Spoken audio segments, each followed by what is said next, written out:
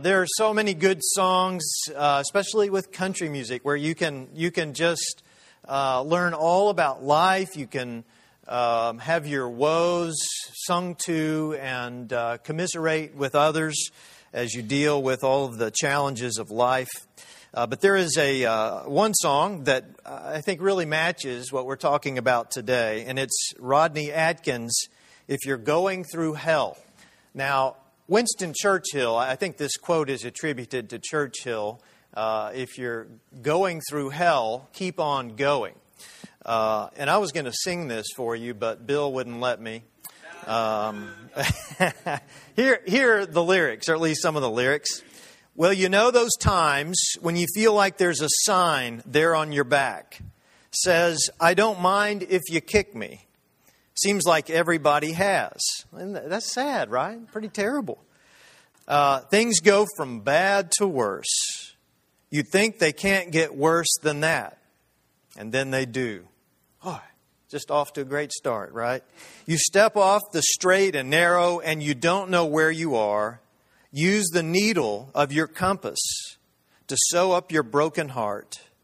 Ask directions from a genie in a bottle of Jim Beam. And she lies to you. That's when you learn the truth. If you're going through hell, keep on going. Don't slow down.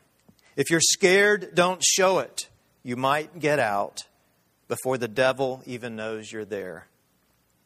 Well, I've been deep down in that darkness. I've been down to my last match. Felt 100 different demons breathing fire down my back.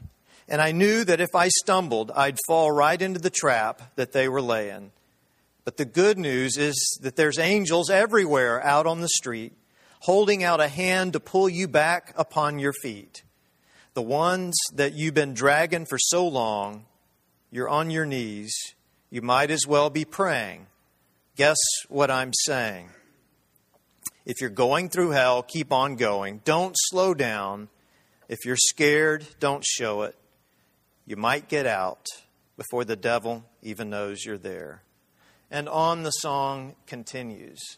And as I was reading through our scripture for this week, earlier this week, this song popped into my head. I'm not sure when the last time I heard this song was, but it definitely, I can't say that it was divinely inspired, but it was one of those things where I just kind of thought, wow, this kind of matches with this whole idea of not only our New Testament reading, but also our reading from the Hebrew Scripture, from Psalm 23, and about the Good Shepherd. In fact, today is the Good Shepherd Sunday. And there are some other verses that we did not have time to hear and to read this morning in worship. But all of them relate to this part of God's revelation of being a shepherd. As the psalmist says, the Lord is my shepherd. And Jesus picks up on this as well. The one that Israel looked for so long. For a shepherd to come and to guide Israel back to where God wanted them to be. And so as we hear from this scripture today, it relates to our lives. Because whether or not you feel like Rodney Atkins today, you might tomorrow feel like you're going through hell. And if we had a testimony time this morning, we would have lots of stories of that, wouldn't we? Of the ups and downs of life and the things that drag us down and the demons we feel breathing down our back. And that may be a very present reality for you even this morning. So I want us to consider, what does this Good Shepherd have to do with going through difficult times? And how is it that we could ever get through difficult times without a Good Shepherd? So I want to invite you to look back. If you probably know the 23rd Psalm by your memory, right? Everybody could recite that, probably in King James. It's a little better when you do it in King James. But as you think about that scripture, as well as the 1 Peter scripture that you just heard a moment ago, if you'll look at that, if you look in your Bible, and I don't have the same Bible, so I don't have the page number in the Pew Bible, but if you look at 1 Peter, back towards the back, and it's the one right before 2 Peter, if that will help you. Yeah. 1 Peter chapter 2. This is a letter written by Peter to churches that would be in modern-day Turkey for the most part. Cappadocia, Bithynia, Galatia, all of these places had churches. Just like we're gathered here this morning, there were people who gathered into a house church. And they were dealing with the persecution that they were receiving because they were following Jesus. And because they were preaching the resurrection and all of this. And so there were plenty of people who were coming after them. And we find from church history as well as from Hebrews and others where some of them, had their tongues cut out. Some of them were tortured. Some were cut in half. These were people dealing with real suffering, real hell. And so as they were going through all of these challenges, Peter writes to them and says, here's some hope for you.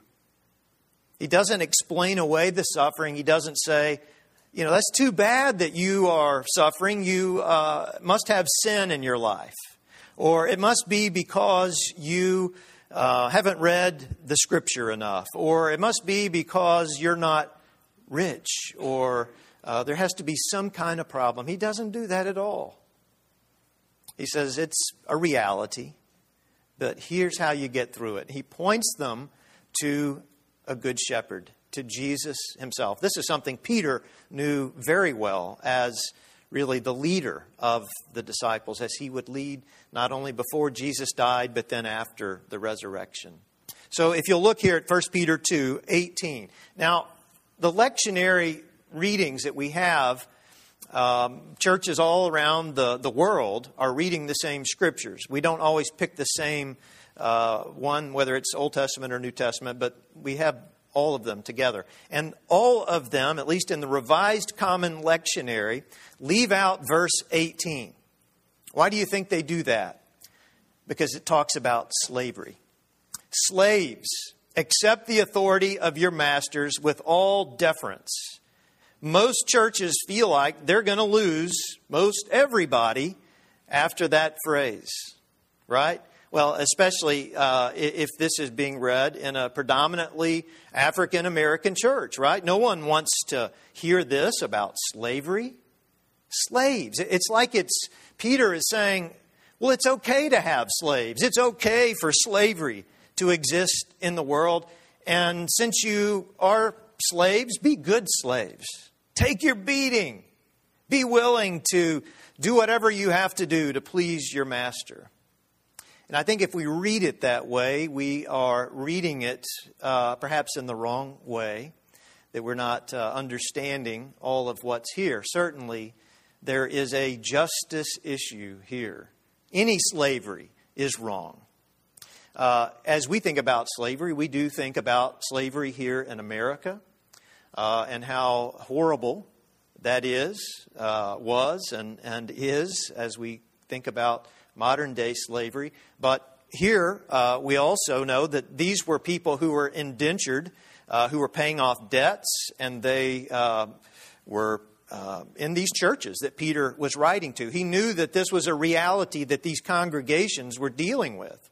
And he is writing to them to give them some idea about how to relate to the injustice that they are in.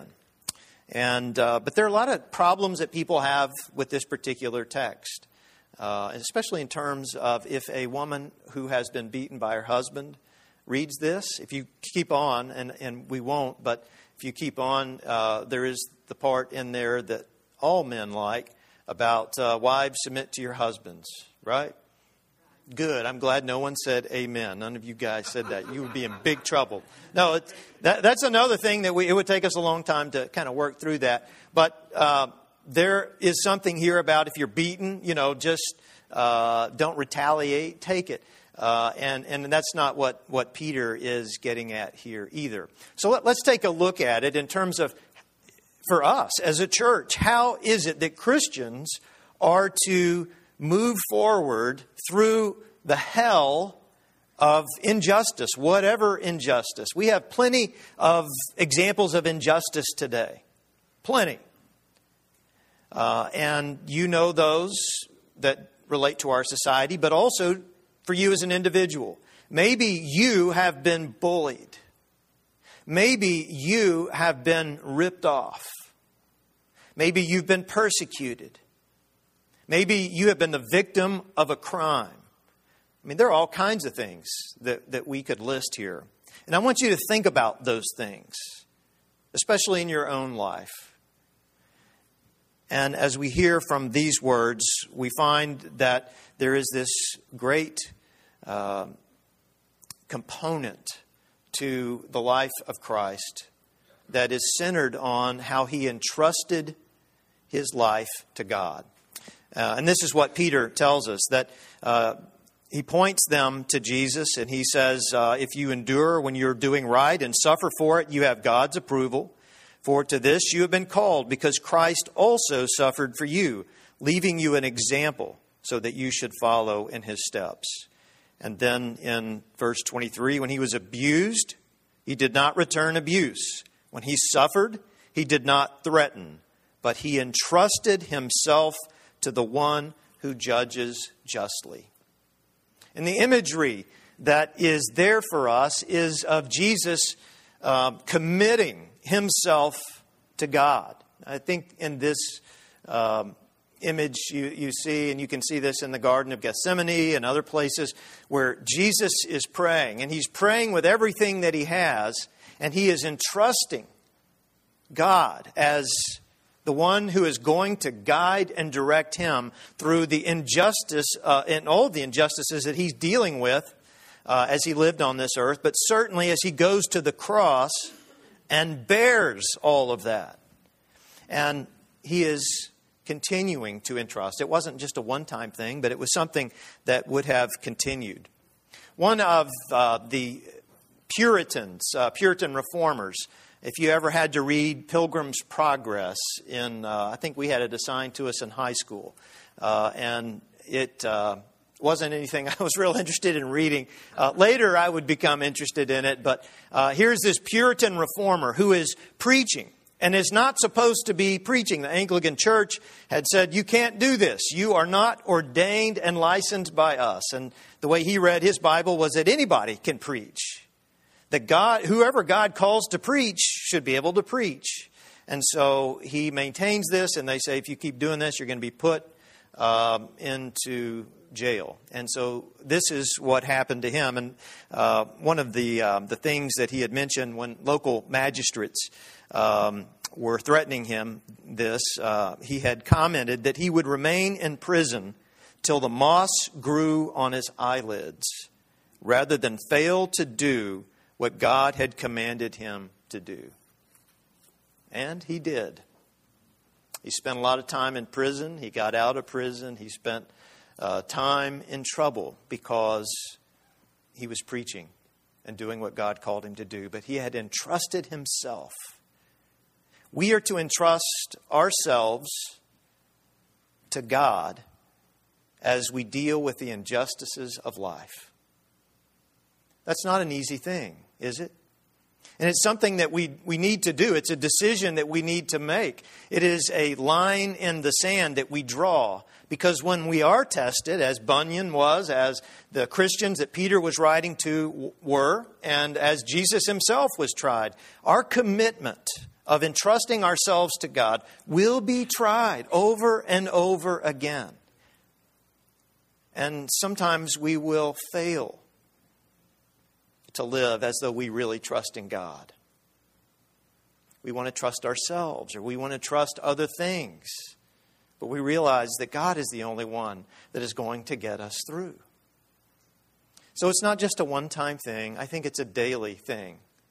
And especially if you're dealing in the midst of suffering and going through the difficulties, whether they are caused by just being in this world or someone who is deliberately trying to ruin your life and to keep you from doing what God wants you to do. You're going to have those challenges, but entrust yourself. But we also follow Jesus and this Good Shepherd who is leading us. We follow him through the injustice by keeping an understanding of the power of nonviolent resistance. One of the things, we also heard from the 23rd Psalm, and one of the things that is there is this confidence. The psalmist, David, had not only entrusted God as his shepherd. He says, "The Lord is my shepherd. I shall not want." And he does all of this for me and with me. But then he goes on to say, "Even when I walk through the valley of the shadow of death, I fear no evil." I can make it. I can get through hell by keeping my focus on the one who is leading me. I'm going to follow in the direction that he is taking me. And then he says, "Your rod, your staff, they comfort me, they guide me." There is this sense of protection that goes with that. And then he says, I dine in the presence of my enemies. You prepare a table for me right here in the presence of my enemies. And I always think about how David is sitting at that table just laughing, just thinking, y'all can't do anything to hurt what God is doing in this world and what God has called me to do as king. And he has no fear. And this making a trust in God has a way of working itself out in doing some things that will put the enemies in check. And as Peter is writing to the people there in all these different churches, he says, look at Jesus. Jesus did not retaliate. Think about that. Jesus is assigned to a cross, and he picks up that cross knowing what happens to people when they are assigned crucifixion on a cross. I'm sure he had seen people out on the edge of the city, these thieves and insurrectionists and others who had been nailed to crosses on the outskirts of the city, so that if you are a visitor coming into the city, you know that they don't play, right? You're not going to be able to create trouble in the city, or that's going to happen to you. So Jesus does this. He doesn't retaliate. I'm sure there were some of his disciples who thought, well, Jesus is going to have this great army come in and rescue him, or he's going to have knives and weapons and things that we could use to defend him, and we're going to keep moving forward. But that didn't happen. Jesus did not threaten. He barely said anything at all. And if you think about when he is standing in front of Pilate, Pilate's trying to get all these answers out of him. And what Jesus is doing is exposing evil, exposing the injustice that is in their world, exposing sin, rebellion against God and God's ways in the world. That God did not want a Caesar. God wanted the kingdom of God to be the realm that they existed in. And so as we think about Jesus and all the things that he did to expose all of this, we see this nonviolent resistance. Martin Luther King Jr. said this, that human progress is neither automatic nor inevitable. Every step toward the goal of justice requires sacrifice, suffering, and struggle. The tireless exertions and passionate concern of dedicated individuals. And that's how he lived, and that's how he died. And we are called to understand that as well, that there is great power in doing things and resisting evil and injustice in the way that God has called us to do. And we understand that as a church, and we're to understand that as individuals as well. And we do it by looking at the example of Jesus. One thing that Protestants don't tend to do is have crucifixes, right? This is kind of a Catholic thing. And it is one of those things where we say, well, Jesus isn't on the cross any longer. So why would we continue to keep Jesus on the cross when he got off the cross and later was resurrected from the dead?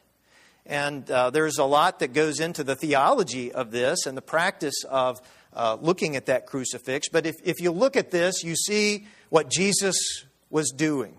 He was suffering. And Peter links that to Isaiah 53, the suffering servant. And he was nailed to a tree, as Peter says here. And we can look at that and identify with our suffering servant. The one who came to expose in such a radical way the evil of the world, the love of God, and the hope for the world. N.T. Wright says he was the rebel of the rebels. He became the chief rebel, but a rebel for God and wanting to do what God had assigned him to do in the world. And we need to look to Jesus for that. And we also need to learn how to dine in front of our enemies. There's no need for any of you to fear anyone, whether you're bullied or whether you are treated unfairly in some way, whether it is something we heard about Alton Sterling and the ruling this past week down in Baton Rouge about the two police officers who were not going to be charged or convicted of murder. And there is this great sense of injustice that is there. And other things like this that happened right here in our own state. And as we think about all of those things, we need to learn, how can we counteract that? We don't just lay down and let things happen. How can we, with our wisdom, resist that, expose that, and change it? This next Saturday, there's going to be a session here that is going to be nonviolent direct action training for people who want to learn how to do this, how to dine in the presence of your enemies, and how to expose the sins and the evil of our world without getting involved in doing the same things they're doing.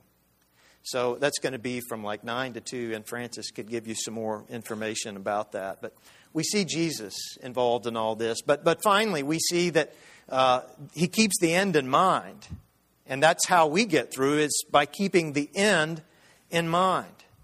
And Peter talks about Jesus continuing on. He does all of this for us. He is doing something in the world. He could have said, this is enough. I don't want any more of this. This is going to cost me my life. I'm going to just go do something. I'm going to be a consultant or do something else. But I'm not going to die on a cross. But he understood that there was going to be the need for him to do so. And he did. And the psalmist realized the end as well. Surely goodness and mercy shall follow me all the days of my life. He sees the future and how God is walking with him in the future. Not that it's going to be an easy future, but that God is with him. And I will dwell in the house of the Lord forever. He is looking to the end. And we need to look to the end as well. And when you're going through difficult times, try not to get bogged down in the present. Look ahead and see what God is doing and what God wants to do. You probably are familiar with James Stockdale. And there's a book by Jim Collins that is Good to Great. And he writes about Jim Stockdale, who was captured in Vietnam and was the highest ranking United States military officer that was in the Hanoi Hilton as a prisoner of war. And he was tortured over 20 times during his 8-year imprisonment from 1965 to 1973. And Stockdale lived out the war without any prisoner's rights, no set release date, and no certainty as to whether he would even survive to see his family again. Sounds like life in a Louisiana prison. He shouldered the burden of command, doing everything he could to create conditions that would increase the number of prisoners who would survive unbroken while fighting an internal war against his captors and their attempts to use the prisoners for propaganda. At one point, he beat himself with a stool and cut himself with a razor, deliberately disfiguring himself so he could not be put on a videotape as an example of a well-treated prisoner. He exchanged secret intelligence information with his wife through their letters, knowing that discovery would mean more torture and perhaps death. And Jim Collins writes that he had the chance to meet Stockdale, who now walks with a limp because his stiff leg never fully recovered from the repeated torture. And Collins asked Stockdale how he could deal with the uncertainty of his fate and the brutality of his captors when he did not know the end of the story. And he says, "I never lost faith in the end of the story. I never doubted not only that I would get out, but also that I would prevail in the end and turn the experience into the defining event of my life, which in retrospect I would not trade. I never lost faith in the end of the story." And the good news for us is at the end of the story, we find our good shepherd. Let us pray.